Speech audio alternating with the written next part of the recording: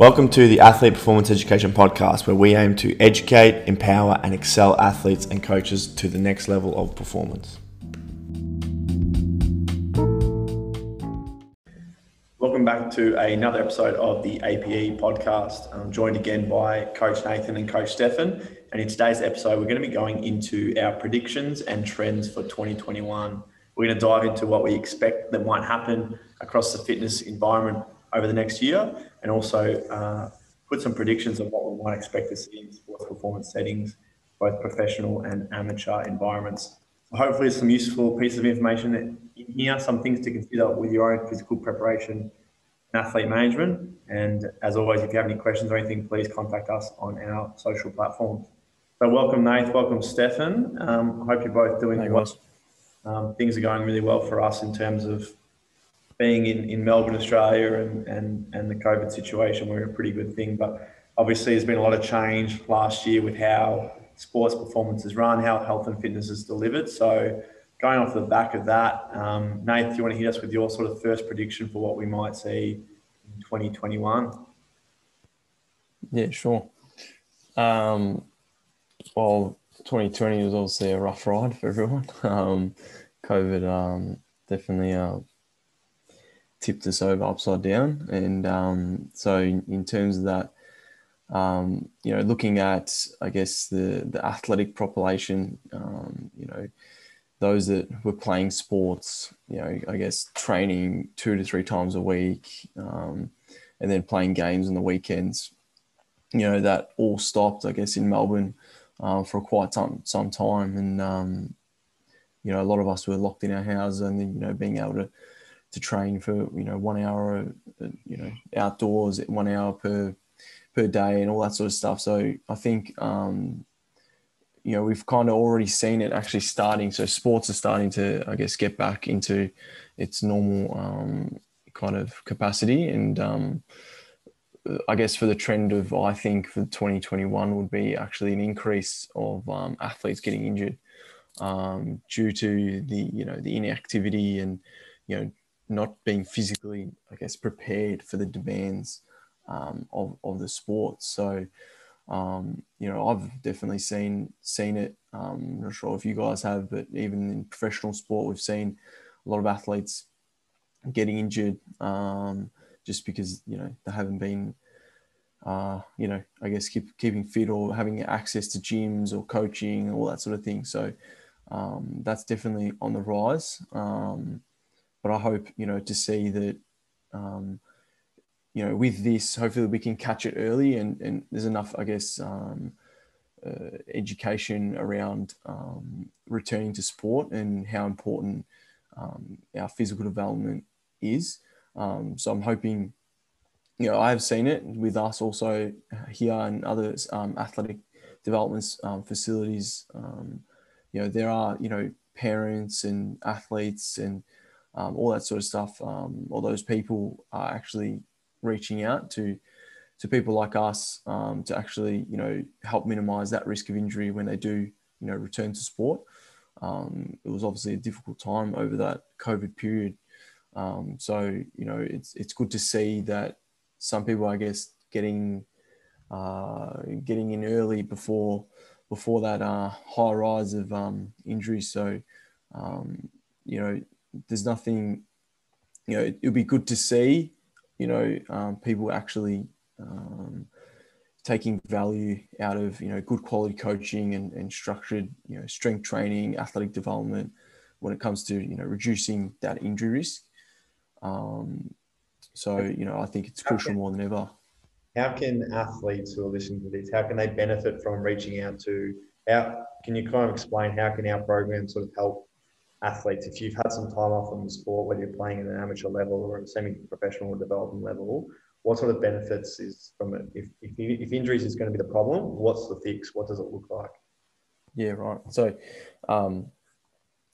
in my point of view, what helps you, I guess, reduce the risk of injury is working on your movement efficiency, but also your ability to tolerate forces. So how strong you are on the field, on whatever sport you're playing. especially when it's, fast-paced sports where you're sprinting, jumping, change directions, all that sort of stuff. Like that's a lot of, a lot of forces going through, your bones, your muscles, your ligaments, and all that sort of thing.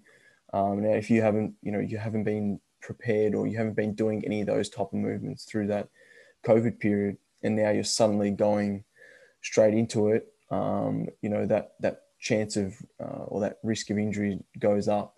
Whereas if you take a bit of time, or invest in your bodies, and reach out to programs that we have, we prepare you for that. We strengthen your body to tolerate those the demands of your sport. We get you moving well, more efficient. And not only that, it's not all about the injury risks. Like we help you improve your performance at the end of the day. It's not just about the injury risks that we want to reduce. We obviously want to make you, faster, stronger, fitter, in your sports. So, I'm hoping to see that, people do actually, are educated around how important that physical development side of things will really complement your sport and your sporting skills. Yeah, I love it. It's kind of a bit of a case where you don't really know you've lost it until it's gone. We can kind of go by and we can go on our regular training. Like you said, most people playing their sports, whether they do participate in external S&C training or fitness training or something, they're probably doing their 2 to 3 training sessions a week and then their game on the weekend. And then when you take that load down, you don't really realize what you've lost. And then further to that, we're looking at coming back into new seasons now. We're seeing shortened seasons, accelerated start dates, sports trying to push their calendars forward.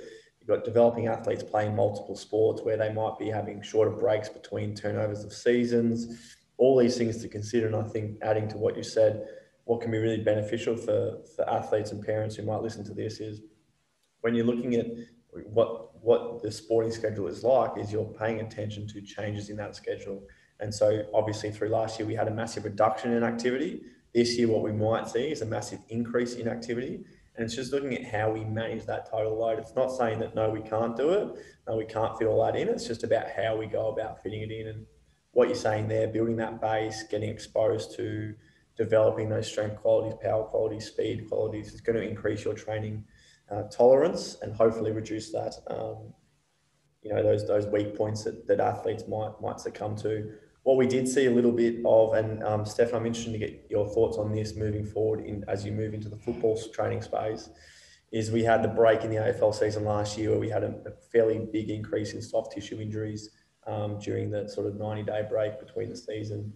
What I'm interested to get your thoughts on this year, now that clubs have had a bit of a run at pre-season and stuff. What are your thoughts on how injuries might occur this year and trends that might happen? Obviously, the women's football season starts soon, and it's historically known for numerous ACL and more motor coordination, motor control injuries.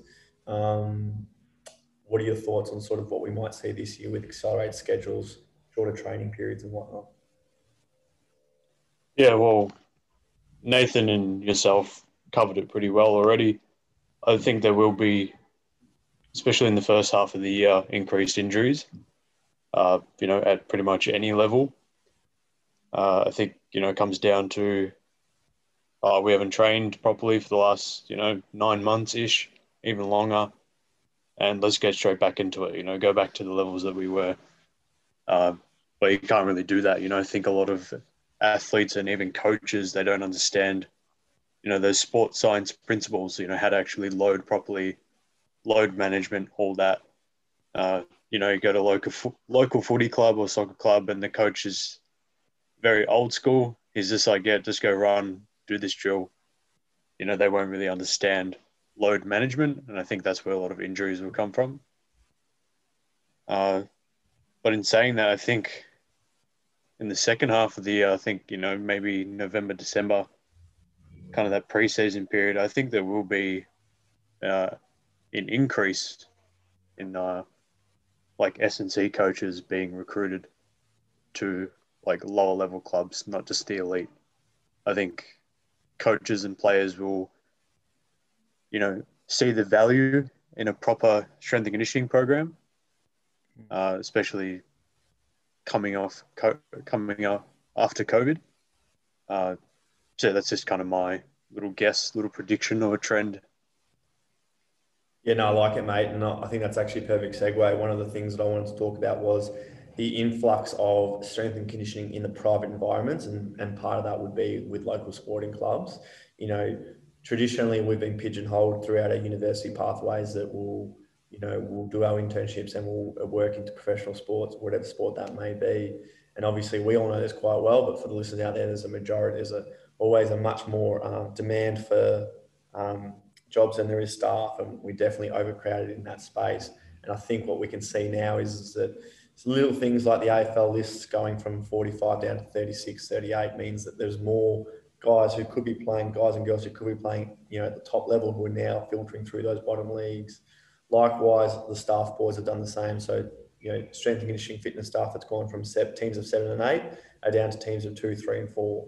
And then you get a filtering effect where they drip into local levels and private sector facilities and stuff and all that sort of stuff now. And then what we're seeing is that the players who were exposed to certain training assistants aren't getting that same service anymore. So then they're reaching out in the off season. It was probably a little bit, I reckon if we probably had 1 or 2 more months of time for private sector to set up a little bit better, we probably would have seen more professional athletes reach out. I think, you would have seen on social media a few here or there from different sports. I think that will be another thing we've seen. I think it goes hand in hand with what you're saying, Steph, is that as more coaches trickle into that local pathway, it won't be so much of a drastic jump from, albeit apart from the full-time, part-time commitment, from that local level experience to that professional experience as we get those coaches in those programs. So that's something that I'd like to see, and hopefully it comes to fruition, is that we see an increase in professional athletes reaching out to private sector facilities.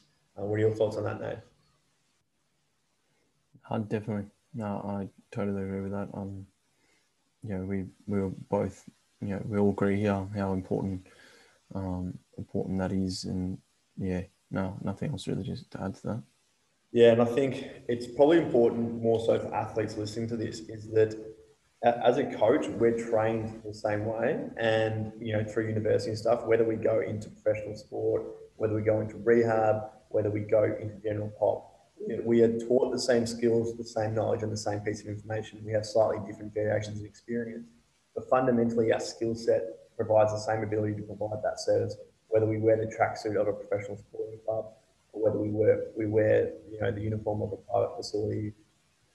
It doesn't really matter. The skill set's there. And I think as more awareness gets out that you can receive the same service that professional sports players receive at a recreational level, at a community level, at a private setting, that's really going to leapfrog our exposure, the opportunities for athletes in a developing setting, that it's not just fitness, it's not just personal training, and with all due respect, that exists and that serves a purpose for the majority of the population of athletes involved in fitness training assistance. But when it comes to looking at specific improvements in sport performance and intervention, that'd be a really positive thing that I think we might be able to start to see as a result of what's occurred across 2020 and moving across to 2021. I've got a few predictions here, or trends I think that may continue, and just seeing any of these as you seem fit, guys. For those that don't know, we've started our TikTok. It's taken us just over 2 weeks to reach just under 1,300 followers. So it's a really fast growing platform. For any coaches or for any young kids listening on this, they'll know how quick it works. But I see that becoming a really, really big platform for health and fitness. It already is. There's a lot of people on there already posting information. And what I'll add to that is, I'll put on a disclaimer, is I think it's really important that people who are finding snippets of information on social media, which as a platform, it's fantastic for that. It's probably how you came across this podcast, is understand the source of your information. So we can all attest, we all know that we've come from degrees, we've got our qualifications and experience, and we know that we can hold ourselves accountable when we make claims or provide training ideas and stuff on our social media platforms. What I suggest for listeners out there, if you're absorbing information and taking in information from social media, understand the source it's coming from, understand the voice the information behind the voice. What might be visually appealing, what might be visually attractive doesn't necessarily mean it's appropriate for you. And within that, if you find something that you might think suits your training or your performance or you might benefit from, always seek professional advice. From an injury rehab perspective, make sure you're touching base with physio, doctors, sports doctor. You might come across a similar anecdote or a similar example on social media, but getting that confirmation from a professional is absolutely critical. The benefit of the platform, and I'll refer back to TikTok as we're sort of growing into it, is there are lots of professionals on there, and use that, follow the links, find their websites, reach out to their professional services if it's something you're interested in. But in terms of exposure, in terms of understanding and educating and advertising what it is that we do and really trying to explain strength and conditioning, it's a fantastic platform. It all happens a million miles an hour. I feel like an old person on it. I'm not sure if either of you two spend any time scrolling on the TikTok. I'm not on it yet. No. I'm not cool enough to be on TikTok. But I definitely know that it's a very handy tool nowadays. Yeah, and just on that as well, there's a lot of people. The further prediction to that is now that these TikTok platforms, Instagram and stuff exist, there's a lot of people who are selling different programs and stuff, and it goes back to that same concept: is that in 2021 we know how Zoom works now. Everyone's accustomed to that. Whether you went through online learning at school, this and that, we understand how that platform works. It is possible to deliver, strength and conditioning consultations, assistance. You can have consultations with dietitians, all those sorts of things that don't require the physical training, that can set you up really well. Technology has so many great apps for programming. If you are purchasing anything online, if you are following any programs, we always recommend best practice is face-to-face training. But if you're in an area that doesn't facilitate that, you don't have access to that, then finding programs and resources by credentialed people is going to be really, really critical. There might be someone with a great rig doing some great exercises on social media, but do your due diligence, do your research, make sure it's credible, make sure it's suitable for you, and don't waste your money. What I want to finish with that is saying that there's a lot of great stuff out there, but there's a lot of crap too. So make sure you do diligence, search through it, find someone credentialed. There's a lot of great stuff out there. The next one I've got is strength and conditioning always seems to find a way to have something that seems to be the biggest priority at the time. We've seen it grow over the last few years, and I think it'll probably consolidate itself this year as probably the number one. I won't say it's a fad because it is a critical part of training, but I guess the selling point or the leverage point people use as their point of difference is the running mechanics, which we're really big on, have been for a few years. I think we'll see that increase, and for a positive sense, it is critical in Australia, the amount of field and court-based sports that exist where running is a predominant skill that we have. You'll always use the example of if you play a game of football or soccer, football, for example, if you have the ball 30 times in a game, you're only going to have the ball for 2.5 minutes. So for 95% of the game, you're not even going to have the ball and you're going to be running around. So having the ability to be able to run well is going to improve and feed all those other skills. That's why we value on it. I think we'll see an increase in that as people understand the technical elements more and understand how to coach it and understand how we can apply it to sports performance. I know you guys are both pretty big on it as well. Stefan, as I said earlier, working with the football club this year. Any thoughts on how you're going to integrate running, whether it be from a conditioning perspective or a skills perspective in 2021, working with a community-based club trying to improve their standards? Yeah, well, I'm working with like a seniors team, so there's a big, skill and age gap there. Some kids are 18, some of them are 35, 40 plus. I haven't worked with them long enough to kind of get a good idea of their running ability. But I guess once we start pre-season and in-season, definitely like start with some type of technical and teaching element of running. I think 95% of those guys will get something out of a 10-minute technical session, twice a week. But I think for majority, I'd probably be more focused on the actual conditioning and getting them fit, building that base. I think, long term, that's probably a higher priority for me and for the team.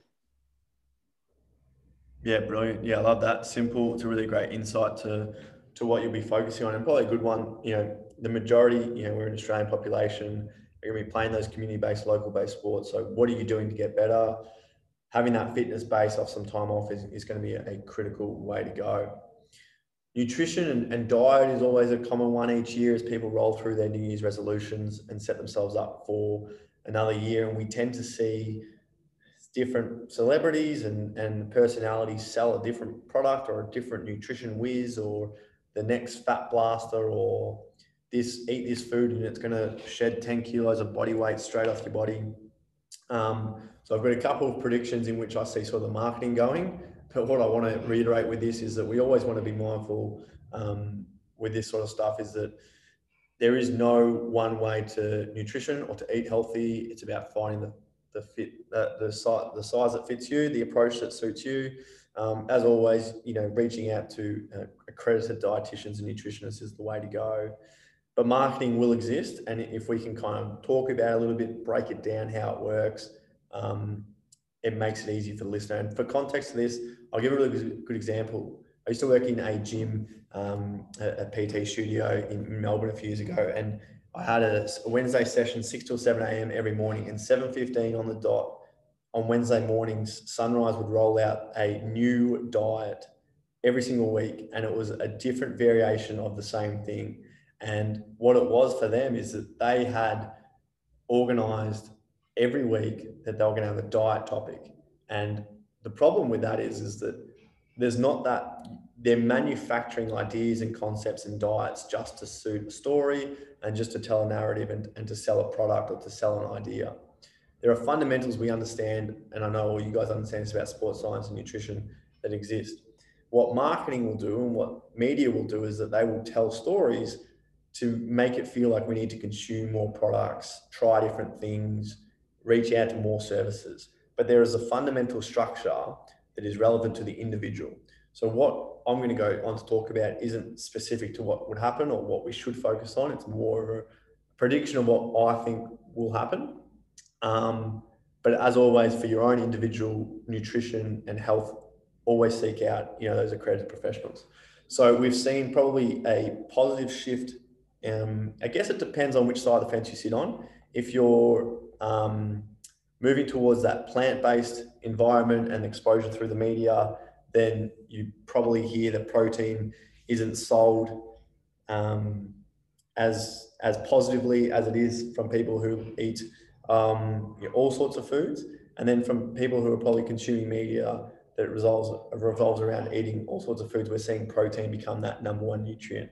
And there's a pattern over time in history that we see the macronutrients, so carbs, fats, and proteins, shift in their priority. And if you look at different diet narratives, what you find is that different diet narratives have a different macronutrient that's priority. If we step back from that and look at that as professionals, we understand that fats serve a purpose, proteins serve a purpose, and carbs serve a purpose. So what I'm saying is, no, it's not that protein is number one, but my prediction for 2021 will be that we'll see protein in the media promoted as probably the, when we're looking at product sales and stuff, high protein this, high protein that, extra protein, whether it's milk ads or protein bar ads or something, or healthy snacks. That's the media I expect to see. I think we'll see carbs get a little bit of a reprieve. They've probably been the devil for the best part of the last few decades. I think as people start to understand calorie deficit as a concept, not as a diet, but as a concept, that is the key to fat loss and weight management more so than the carbs are the enemy. I think we'll see a little bit of a reprieve. We all know that that's critical for health and performance. So they're probably the two main ones. And then further to that, I think we'll see some growth into people promoting niche diets beyond the general. I guess if we look at paleo as quite general, it only really excludes carbohydrates and a few other types of grains and whatnot. We see plant-based only really excludes elements of protein sources from animal products and whatnot. I think the one I see growing this year with media attention and something that people can sell is probably the carnivore diet. So let's see what happens there. For those that don't know, it's pretty much an all animal product only diet. and people will go out and they'll just eat meat, predominantly red meat, predominantly lean red meat, and organs. And the concept is that they'll be able to get all their essential vitamins and minerals from that source, as well as macronutrients through fats and proteins, and live off a low carb diet. So by no means are we advocating for this at all. This is purely a prediction for what we might see in trends. So keep an open mind if you see marketing and trends pop up over the next year. Just wanted to grab your thoughts on those, guys, with your own experience, if you're seeing stuff in the media, or if any of that resonates with you, or if you've got any other predictions that you might see in that nutrition space. Yeah, I've noticed with conversation with clients that people are under eating proteins. They find it easy to get that carbohydrate intake and the fats intake, but I guess I think because of the popularity around the vegan diets and the plant-based diets and all of that sort of thing, people are kind of, I guess, shying away from protein and thinking it's bad. So it's been, I guess, good to have conversations where we can give them a reassurance that actually, eating meat and protein is actually really good for you. Obviously, staying away from the high fat meats, that lean beef, eating particular parts of chicken that's lower in fat and that sort of thing. Being able to actually educate the clients on that sort of thing has been really good. To actually let them know that protein is good for you, and obviously telling them the importance of why it's important for building muscle, for immune function and so many different functions within our body systems. We need protein, and not only that, if weight loss is your goal, protein keeps you fuller. It's such a simple thing to add to your diet. If you're eating carbs and fats, you kind of start, that's the stuff that's going to give you energy. But I don't know how to sort of finish on that point, but proteins are a really easy way and easy thing to add to your diet, and not put on those extra kilos and that sort of thing. So yeah, awesome. And what about you, Stefan? Any I know you take your pride in your nutrition, look after yourself very well. So any things that you see from your angle in the media? Obviously, we all live in the algorithm world now, so we all get fed slightly different stuff. Interested to hear what sort of your predictions might be on this, or if you agree or disagree. I reckon keto and vegan diets still got another 5 years at the top. Yep. Cool. Popular and the king for a while. Like, I have my opinions on both, but I think, they're just way too popular, and they're getting more popular. I think they're going to reign supreme for another few years. Yeah. I think where you go with that as well is that they're kind of not necessarily opposing, but to eat a heavy keto diet, you need to be eating, it's very inconvenient to not be consuming animal products. So therefore you get people that associate with that. And then contrary to that, it's very, very easy to eat, it's very easy to eat plant-based without being keto. So they kind of facilitate people who are interested in both elements.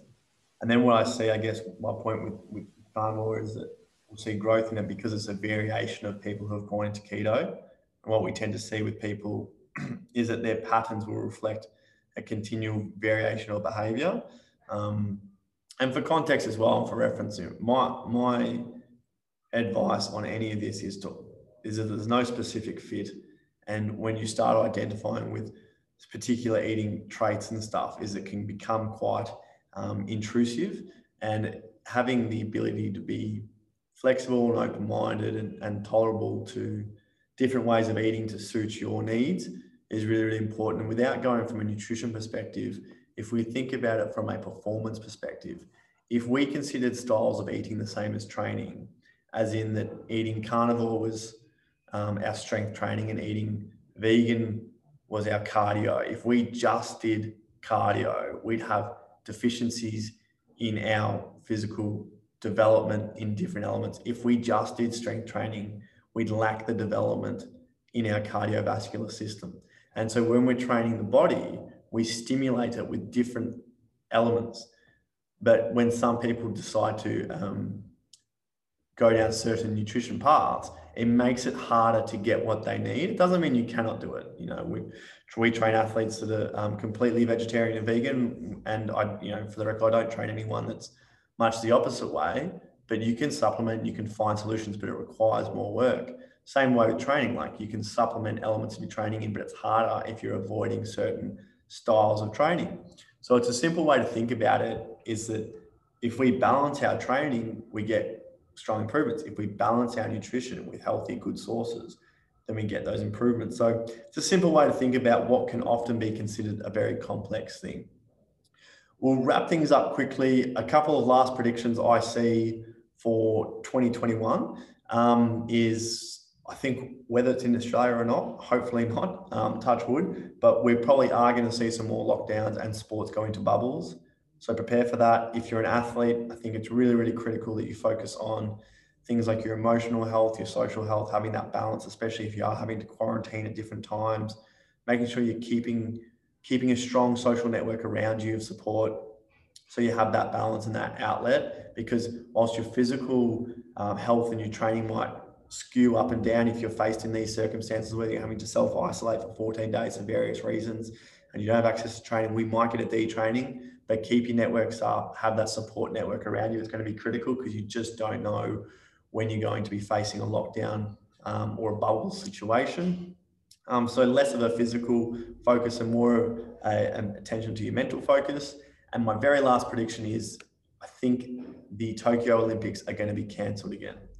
So I'm not very politically savvy, but if I was running a country, I don't think that people would be happy if we were bringing people from all over the world, from every other country, to our country with the way numbers are across the world and vaccine rollout and stuff. So that's my prediction. Any last words from you guys on that? No, I think that's it. I think with the Olympics, I think they will do it, but no crowds at all. Okay. It'll be strict as hell. But and then obviously, they come compete. Once they're finished, they got to go within 48 hours or 24 hours, whatever it is. You can't watch anyone's competitions, nothing. It's just compete and go home. Yeah, brilliant. Steph, any thoughts? It'll be interesting to see what happens with the Olympics. Maybe they'll do, 100-meter sprint every second lane, social distance when they're racing. But yeah, no crowds kind of seems right. I guess it depends. Where is it? Tokyo, Japan? Depends on their vaccine and how effective it is. But yeah, who knows if they can afford to cancel it again or delay it. Yes, it'll be very, very interesting. And for the record, for those who don't know, it was the first Olympics that was delayed, not the first one that's been cancelled. So they're pretty adamant they want to run it. So we'll have to wait and see. Guys, thanks so much for jumping on today. For the listeners out there, if you've got any questions, follow-ups, you can reach out to us on our website, through our website, www.athleteperformanceeducation.com, on our socials, athleteperformance_ED, and we'd love to hear from you soon. Thanks for listening.